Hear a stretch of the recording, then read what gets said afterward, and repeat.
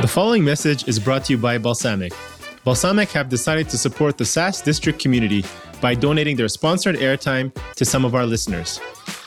This episode is sponsored by Prepper, a visual planning and publishing tool of content on social media channels like Instagram, Facebook, and Twitter. With Prepper, you can also schedule and publish Instagram carousel posts on complete autopilot.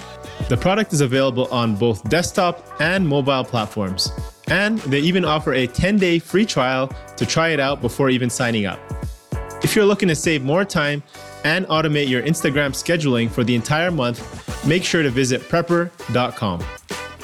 If you'd like to receive a promo code for Balsamiq, or even just thank the folks at Balsamiq for supporting our community, please check out our show notes where we include a link to that promo code specifically for the SaaS District community.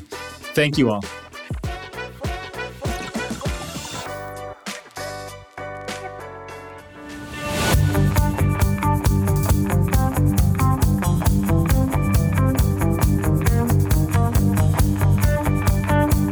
Hello, everyone. This is your host, Akil Jabbar, and welcome back to another episode of SaaS District. In today's episode, we'll be talking about how bootstrapping your SaaS company from $0 to $3 million in ARR in less than 2 years. Today, we have our guest, Ankit, joining us. Ankit is the co-founder of Appit Simple Infotech, Call Hippo, and Software Suggest. He's an experienced entrepreneur, marketing leader, salesman, and head of growth. Most notably, Ankit has fully bootstrapped his first startup from concept to the 3 million ARR and profitable in less than 2 years. So welcome, Ankit. Glad to have you on our show today. Yeah. Hi, Akil. Thank you for having me here. Yeah, no worries. So for those of you who don't know your background, can you tell us a little bit about your entrepreneurial story of how you decided to build your first venture, which I think was Software Suggest, and what was the problem you were looking to solve? I think that was back in 2014. So in 2014, I was trying to find a software for my father's pharma company. So my father runs a pharma company, and it took me about 3 years to find the right software. The first year, we actually thought we'll build a software. We hired some engineers, and we outsourced it as a service contract, and that did not work well. We realized that building a software is not a very smart thing to do. The second year, we found a vendor, and the quality of that software was not very good. I mean, we had to shell that project in 3 to 4 months' time. There were a lot of issues. There were a lot of bugs which were there in the software. It was only in the third year we found the right software. So this process had actually started in 2010 and finished in 2013. And that's when I realized that there's a need of a marketplace which could help people find the right software. Give them feedbacks and reviews about software vendors. And that's how Software Suggest came into existence. To add to my background, I'll add here that because you talked about my background, I do not have any engineering background, and even today the company does not have any tech co-founder as such. But yeah, we are still created a tech company with I think we a 160 people tech company without a tech co-founder. So were you working at a job at the time, and so you were helping your dad build find some SaaS companies? You realize you need to solve an own problem of yourself, and you decide to go and build it. What was that process? Were you working full time and started doing it on the side? Did you just say, I'm going to go all in and fire some engineers to build it, or how did that process look like? Yeah, so I was working full time, but the entire time to market for this product was about 45 days. The first version was in the market in about 26, 27 days. And the complete version was in the market on about, I still remember the date, it was 18th of February, we were in the market in 2014. And we started engineering on January, around 1st of January 2014, we started engineering. I hired a couple of engineers, trusted them to do good job. I mean, I did not, the lead engineer is still with us. He has been with the organization for about 6.5 years now. I trusted them with taking the right decisions and taking the right calls, and they could deliver in about 45 days time. Once it was in market, I continued working for the next 3 months, and after 4.5 months of putting the of ideation, I left the last organization and started working full time on this. Wow. That's pretty quick, actually. How fast you can see that. That's the power of it, right? People think you need 6 months or a year to launch a product, but you launched in less than 45 days. You put the limit, you put the pressure, and they delivered. Did you intentionally make the decision to bootstrap at the time? Was it just because you had the money in the account, you could afford to pay these engineers for 45 days, or did you consider saying, hey, like this is a good idea, maybe I can go out and raise some external capital to really help this company grow? So we did not really invest a lot of money in this product. The entire investment which I made was of $10,000. I had actually accounted for $15,000 to be invested in the company, but so that was my saving of $15,000. But we did not spend 15. So I thought that if I reach $15,000 and I am not able to become cash flow positive, I will close down the startup and go back to my work. But all I used was $10,000. And I didn't get the. Can you come again to the other question?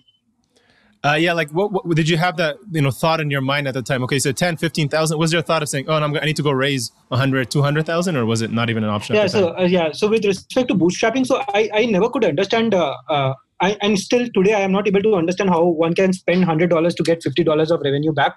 So I have a lot of mentors in the industry now who have raised $100 and $200, and they still and some of them who have actually done a good exit also wonder why the investor gave them money and why they were spending $100 to get $50 of revenue back. So that is something which I have not been able to accept even now, and that is why we have kept Bootstrap. We as an organization, or we as a team, like an organization which is cash flow positive, which is sustainable, and we think if we invest $1 of revenue, if we invest $1, we should get at least 1.2 back in revenues. And because of that philosophy, we have been bootstrapped, and we have not tried to raise serious funds. So that's not bad. So you're saying you're putting $1 in, and you're hoping your return is 1.2. So your LTV to CAC is 1.2. So generally, I think what most people like is 3 to 1, 5 to 1. If you can get that, then it's when you say, hey, give me $1 million, I'm going to make that into 5 million right away. Once you have that formula kind of narrowed down, right? But I think one thing you also have on top of that is you're based in India, right? What city are you in? Sorry, yeah, our operations are out of India. Mm-hmm. Yeah, in Ahmedabad. In Ahmedabad? Okay. So, I mean, look, if you look at the cost, right? So, $10,000 to build a solid company, or, at least a solid product, to do that I guess the question there was, were you paying the engineers, a salary, or were you just saying, here's like a flat budget, 15, or, you try to come under that within that time period? Because, you try to do that in San Francisco, it's going to cost you 10 times that much, right? Yes. So that was one. That was a cost advantage which we had. In fact, a lot of Indian companies like Freshdesk and Zoho has a similar cost advantage. Yeah. We were paying our engineers, and we were paying them decent salaries, but we were not paying them complete salaries. We paid them some salaries in form of equities, not hard cash.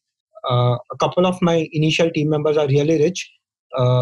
We plan to do an exit of the organization, and I don't plan to run this organization for all my life. I understand that we'll have to exit the organization at one point, and then most of my early engineers are going to make good money, and they will be rich. So even by US standard, not just Indian standard, they will be rich even by US standards. So yes, not all the engineers were paid, but not their 100% salaries. They were paid some part in equities. Nice. So I guess they're cash rich right now, and at some point they'll realize the upside of the risk they took. Yeah. Cool. So in 2017, so just over 2 years ago, you decided to also launch a new company called Hippo, which is the one now we're talking about. So about 2 years, about 3 million in ARR. What was your decision reason for the new business, launching this versus just like, doubling down, focusing and growing the first venture Software Suggest, which was growing at the time, right? So if you look at most bootstrap organization will have multiple products. Even Basecamp created multiple products some years back. Then they closed those products after Slack came in, and there was a lot of competition. They closed those products. And I think the reason for doing this is, as bootstrap organizations, we don't want all our eggs in the same basket. We want to divide our risk or reduce our risk by creating different products. That is why we created Qualipo in 2017. We thought it was getting too risky for us. We did not have venture funded. We were not venture funded. We did not have a lot of money in our bank. We did not have an opportunity to go without revenues for a couple of months. So we thought, let's create another product. And by this time, we could understand SaaS very well. After running Software Suggest for 3 years, we could understand SaaS very well. So we said, let's create another product.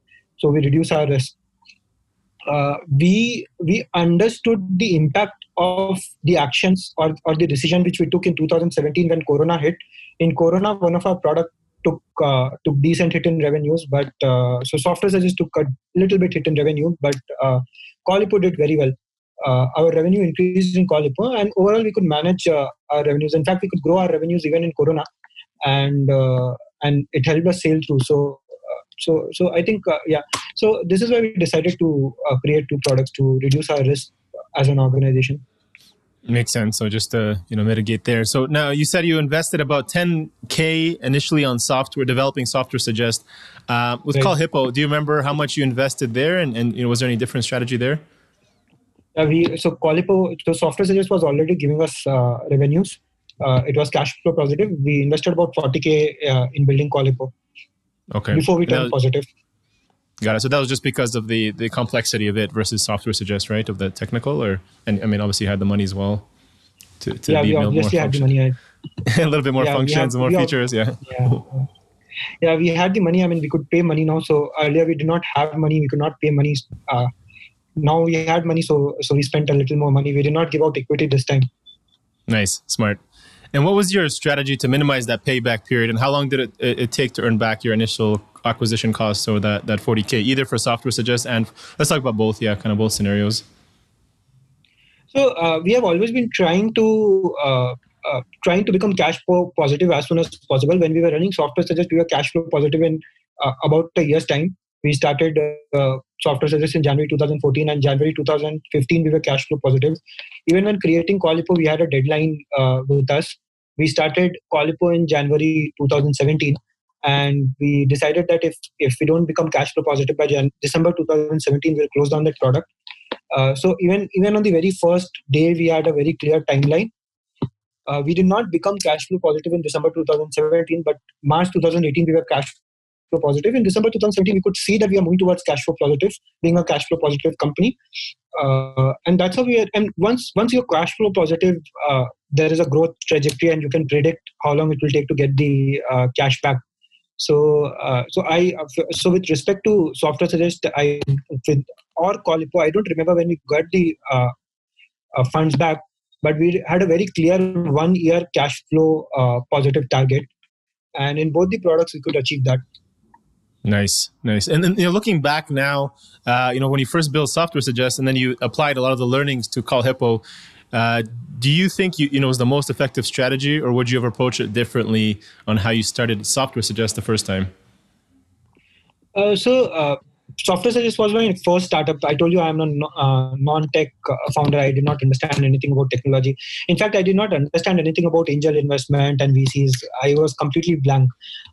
But 3 years of Software Suggest actually gave us a lot of experience. I did not know what search engine optimization is when I started Software Suggest. So it was almost like, I was running the startup. I was running Software Suggest for about 6 months, and there was no traffic on the website. No Google Analytics was installed.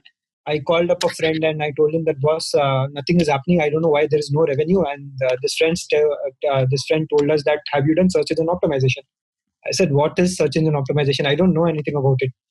And then he explained me there was something called as Web CEO then, and he told me, go to Web CEO, try Web CEO out. And then he told me there's something called as Google Analytics. You should install Google Analytics on your website. After that call, I locked myself in a room for about 3 days and learned everything about search engine optimization. So I read almost everything which Neil Patel had written, and that's where our real journey started. And then we became one of the best organizations in search engine optimization. This entire learning was actually applied to Qualipo. For the initial 1 year, my payback period in Qualipo was 2 months. So every time I was getting a customer, I was getting my money back in 2 months, all costs weighted down. Nice. So because you asked me this question, what were the learnings? The major learning was of which we took from Software Suggest was of search engine optimization, how to market the product, how do you reach out to the customers, and how do you get revenues, where all the learnings from Software Suggest you put in Qualipo. It actually helped us build the product faster. It helped us break even faster. Makes sense. So Now, would you say most of your growth strategy, whether now or before, was mainly driven by SEO? Is that how you were, focusing most of your marketing budget? Yeah, so for the last 6.5 years, we have been more majorly focused. I'll not say 6.5 years. For the first 6 months, we were not SEO driven, but after that, we have mostly been SEO driven organization. We focus a lot on search engine optimization, getting traffic from search engine optimization. Uh, that has helped us keep our cost low, Mm-hmm. and because our cost has been low, we have been able to acquire customer. uh, we have been able to get a better payback period for customers. It is very recently that we have started advertising on Google. We have started spending money on LinkedIn. Uh, we have we have started outreach campaigns, email outreach campaigns, and now we have started exploring other methods of lead generation. Uh, but primarily, this organization has been SEO driven. Even after all these methods, about 70 to 80% of my revenue comes from search engine optimization. Very nice. So, like you said, the 45 days to build a product. Between the 45 days and the 6 months when you first started SEO, what were you doing then? Were you, making phone calls? Were you doing cold emails, or how were you trying to get clients then, or were you not focusing on that at all? So we were actually trying to reach companies out using cold emails, and trying to see if companies convert. But unfortunately, no company converted. Then we did not have any traffic on the website, and if we did not have any traffic on the website, it did not make any sense for any software company to pay us and advertise on Software Suggest. It was only after we started doing search engine optimization. It took us around 3 months to do search engine optimization and start ranking on Google. Uh, Once we started ranking on Google, then it was not very difficult. A lot of companies started approaching us for advertising on Software Suggest.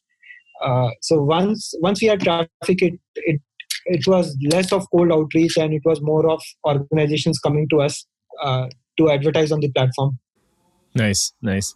So as a SaaS owner now, you have two startups running. What are the key metrics that you monitor on a daily basis that you're really paying attention to? Are you looking at revenue, growth rate, user churn, CAC, LTV? What's really important to you that you look on every day? Okay, so as a founder or as the CEO, I've gone out of daily metrics. I'm more on a weekly matrix, and even for weekly matrix, I don't try to follow hard numbers like revenue and churn.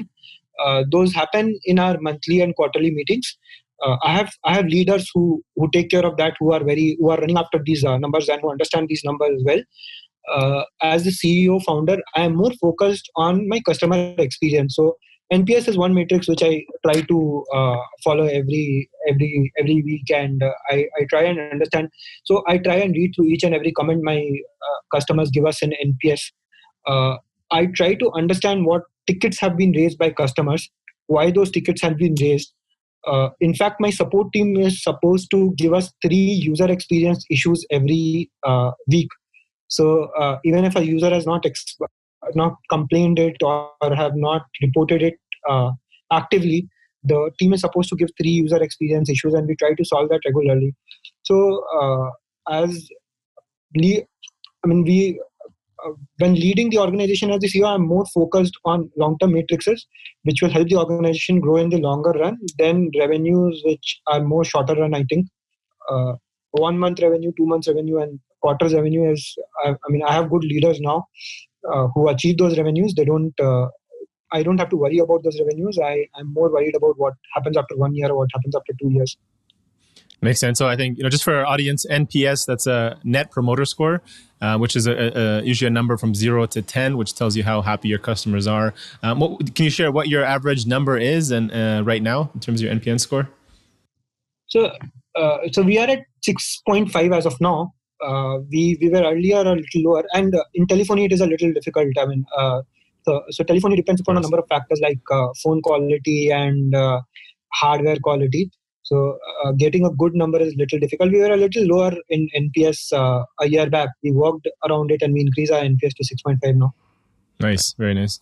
What is so if there's another bootstrap SaaS startup in the early stages, what is a number one metric to focus on to maintain profitability while still maintaining growth? So going back, what were you really paying attention to in the early stages, and why? So in the early stages, we were very focused about return on investment. Now we are not that, we are still focused on return on investment, but we do a lot of experiments now. But in the early stage, I was very focused about return on investment. I would not do an experiment until I understand how the experiment is going to give my money back. So so we will do very controlled experiments. We will spend less on those experiments, and unless we start understanding those experiments very well, and unless we are sure that this experiment is going to give us our money back in 6 months, 3 months, whatever time, we will not scale those experiments. Uh, I think as a bootstrap organization, you are so there's a lot of talk in funded organizations. They run multiple experiments, and they really don't care if 90 out of 100 experiments they run go bad. And in fact, VCs and investors give them money to run those experiments. The objective of having that much of money is to run hundreds of parallel experiments, and even if those 10 experiments go good, the VC gets his money back. But when you are a bootstrap organization, you cannot run hundreds and hundreds of parallel experiments, which I think is a mistake a lot of bootstrap organizations do. You have to be very selective and very choosy about the experiment which you do. And even in those experiments, you have to be patient with those experiments. If you are not patient, and if you are running a number of experiments, you will run out of money very soon. Right. Makes sense. So unlike like a VC funded companies, they have plenty of cash to burn and test out. How well should a bootstrap, SaaS startup manage to structure their limited capital, whether it's, acquiring new clients, efficiently run expenses, such as sales and marketing and other costs to allow, still keeping growth, right? Like how do you have to think about that? And where would you focus your energy then? Is it more product, or you focus on marketing? Yeah, so I think product, people can build product. I think there are a lot of product there which have been built, but the founders have not been able to reach audience there. I think marketing is the most important thing. The founders should focus on marketing. They should focus on selling and getting the first customers, and getting the 10 customers, and getting the first 100 customers. Engineering can be managed. I'll not say engineering is easy, but engineering can be managed. As a founder, if I have to do it again, I will focus 70 to 80% of my efforts on getting my first dollar of revenue, then getting my 10 customer, and getting my 100 customer. I don't know why, but maybe because I'm in India, we have operations out of India. I think getting engineering resources is easier than getting a marketing and sales resource. If you have to control your cost, you can get a good engineering resource at a lower cost than getting a marketing and sales resource who can actually turn things, and you can actually sell, and you can actually generate good leads. So I think as a founder, you should spend your time there. It is a better return on your time. Yeah, makes sense. So just kind of adding to that, when you're initially building a team, you're hiring for both critical and non-critical roles. How did you approach that? Because you I don't know if you've worked with this engineering team that you went to and said, "Hey, build this product," or was it just like how do you assess that? Because I know if I'm based out of the US or Canada, I want to hire a team out of India or any other company. What's your thinking? How would you help them kind of work through that to make sure they get the good quality and deliver it? So when we hire people, before that we are hiring continuously. We are currently a 180 team. 180 people team. And if anyone is looking out, please send us an email. Now coming to your question, we are very focused on HR rounds. So our interviews are more, or whenever I have a discussion, it is more about, are we connecting with that person? Do you see that person work for life? So we have a very clear policy that we don't work with anyone if I don't want to work with that person 20 years down the line. So every time we add a person to the team, all my team members, or even I am supposed to answer the question that, do you want to work with this person 20 years down the line? If there is a check there, we hire that person. If there is no check there, if I don't want to work with that person 20 years down the line, we don't hire that person. So this particular question has been our philosophy from the very first day. And I think because of that, we have team members who have been working with us for 6.5 years. So the engineering lead of Qualipo has been with us for about 3.5 years now. In the last 3 years, his salaries have grown by about 10, 12 times from what he joined us. So if you ask me how and we follow this for critical, non-critical, both resource. Critical, it can be critical, it cannot be non-critical resource. But we make sure we try to answer one single question: do we want to work with this person 20 years down the line? That's a very powerful question. I mean, the thing is, I mean, you are going to be working with them. These basically become part of your family. The issue is, I think, with that, just a question for you is that it could be very subjective, right? Because now you're really hiring based on personality, how they fit in.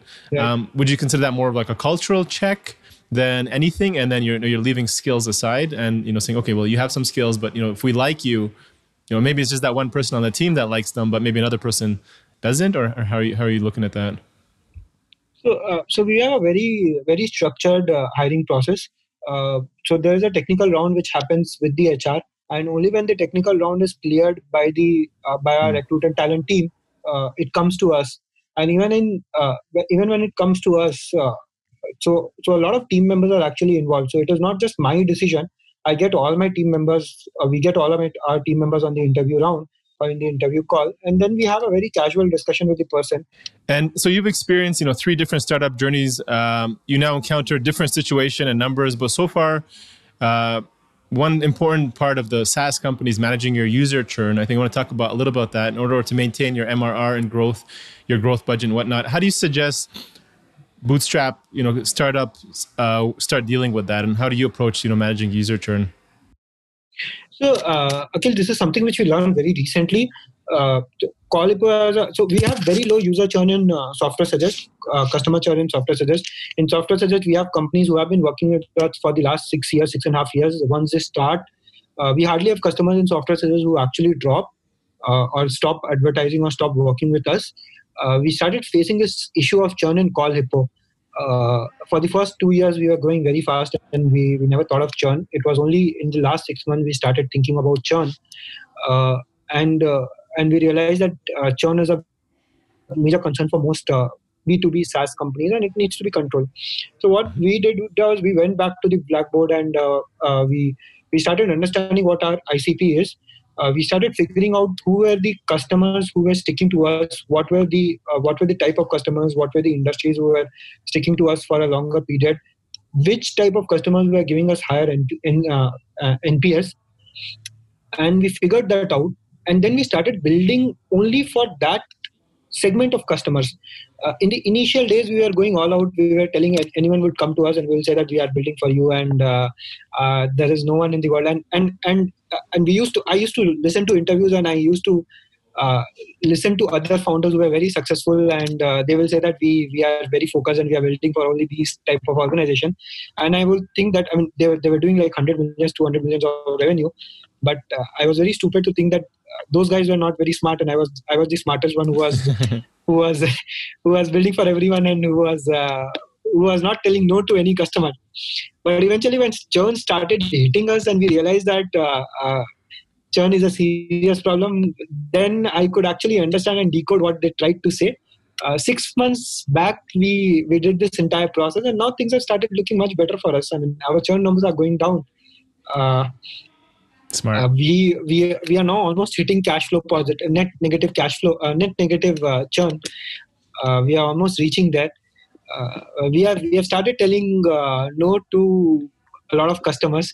In fact, sometimes it happens that we tell no to a customer and they go and give us bad feedbacks on platforms like Software Suggest, Capterra, and they even go to our Facebook page and give us bad feedbacks. But we are very clear about that we don't want people who don't fit ICP. I think that's the way to do.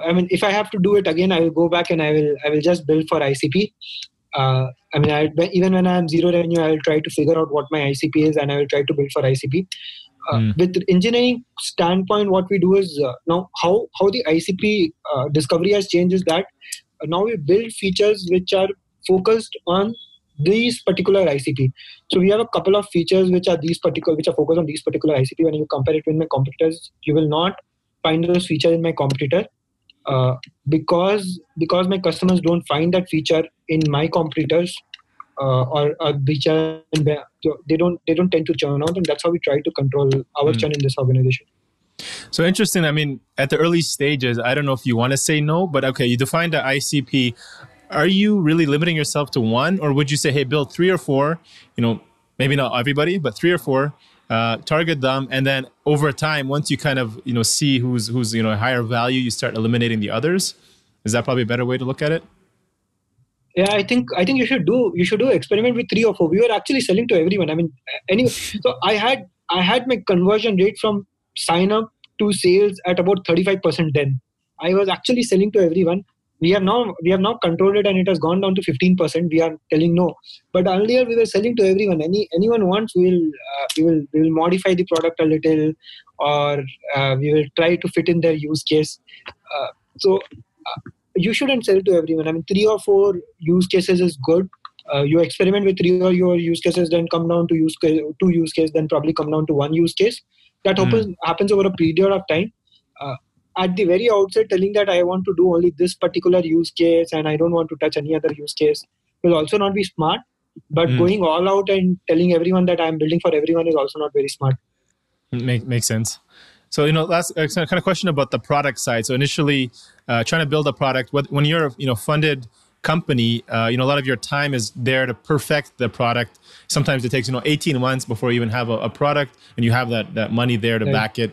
But as a bootstrap company, you don't have that kind of resources, right? You're struggling to manage that. If you're a bootstrap company, would you recommend only focus on, say, building an MVP quickly and then iterate along the way, or do you focus your efforts on, was that 45 days that you built, was that a perfect product, would you say, from the beginning? And do you say, like, I want all this and, deliver this in 45 days? Or was it like, just give me this enough to get started and then we'll build over time? So as an organization, we have never focused on building a perfect product, and I don't think a perfect product exists. We have been a very MVP focused product. So what we'll do is we'll understand the timeline which we have. We'll fix a timeline that we need this product out in 3 months' time, and then we will work backwards. We'll first make a complete feature set, and we'll think what is the best case scenario. We write that down, and then we say that yes, if we build this best case scenario, will take 9 months or will take a year's time. Then we start removing things which are not needed in the best case scenario. We try to shorten time, and we come down. Then we do this step couple of times. So ultimately, what I tell my team is that what we do is an MVP of MVP. So we go out with a really light product. When we do experiments with our features, we are out in like 5 days time. We will build that feature and we will put it in the market. We'll do a lot of. We'll also do things like we do things like we put buttons in the product, and then we let the user do an action there. Click there, and then we tell the user that this feature is not there. If you want this feature, and if you think this feature is valuable, then talk to our product manager. So we'll do all those experiments. We avoid engineering. If someone comes with an idea, we will still use Google Forms. We'll tell the team member that let's experiment this with the Google form. We'll tell them call customers up and see if they really want it. We avoid engineering as much as possible. Even if the customer wants it, we'll go in for an MVP even today. See if the customer is really using it, and if they're using it, we keep building on this, adding one particular facet to it every release, and build things over time. So I'm a complete believer of MVP. I mean, I think building a complete product is not very smart unless and until you have lots of fun in your bank and you are doing something which is very innovative. I mean, your objective is to experiment and do that big experiment and see if it can be successful. Yeah, makes sense. So if you had the time and resources today and were looking to launch a new startup, what industry would you focus on, and what markets are you most bullish about? So as an industry, I love SaaS. I find it very interesting. I think there's a lot of opportunity in SaaS. So I will not go anywhere as an industry. I think for the next 15-20 years, I'm not going anywhere as an industry, and I'm sticking to Stack. And even as a market, I think telephony is very. Telephony has not been explored properly. So what we are trying to do, and why we started Callippo. is another interesting thing. So I realized that there is a lot of automation which has been done around email marketing. So you will see companies like MailChimp, and then there is Intercom, then there is Drift, which has done a lot of work around email marketing. They have done a lot of work around chat, but none of the organizations have actually worked around telephony. The only organization which I can think of which has done good work around telephony is Twilio, which has also done a work of which has also done a very basic work for engineers. So I think a lot can be done in telephony. There is a lot of automation which can be done in telephony. Gong has done some work around telephony where they are doing predictive analysis around sales calls and trying to see if your calls are going to end in a deal closure. But as such, I think telephony has not, and probably because it is not sexy. So telephony does not sound sexy. Building a bot probably sounds sexy, and doing something around marketing sounds very sexy. But because telephony is not very sexy, it is very complex. There's not much which has been done around it. I think there are lots and lots of things which can be done around telephony, automation in telephony, getting data analytics around telephony. And Call.io as an organization cannot, I don't think we can doing even 1 or 2% of what needs to be done can be very big for us. So I think there's still that 99% which is left, and someone needs to do it. If I get another opportunity, when I exit Call.io, I'll probably, and 5 years down, I'll probably go back to telephony and try to do something here. Nice. So if anybody listening to this looking for some ideas, there's a big opportunity there waiting to get on. Right. Awesome. Thank you, Ankit. Really appreciate you jumping on today on SaaS District. How can our audience get in touch with you and learn more about what you're working on today? So you can follow me on Twitter, which is Ankit Dudhwewala, or you can email me on my email address, which is ankit@callippo.com. Okay, awesome. Thank you so much. We'll add those links to the show notes. And I really appreciate you jumping on today. Thank you all for listening in to this episode and joining SaaS District today. Don't forget to leave a review and subscribe for future episodes where we interview top leaders in the SaaS industry. If you're a SaaS company looking to grow and unlock the true value of your business, get in touch with us at horizoncapital.com. And myself or one of our consultants will provide a free assessment to help you get there and hit your goals. If you have any feedback or suggestions for this podcast, please DM us on Instagram or LinkedIn at Horizon Capital and help us improve our content for you all. Thanks again, and hope to see you on the next one.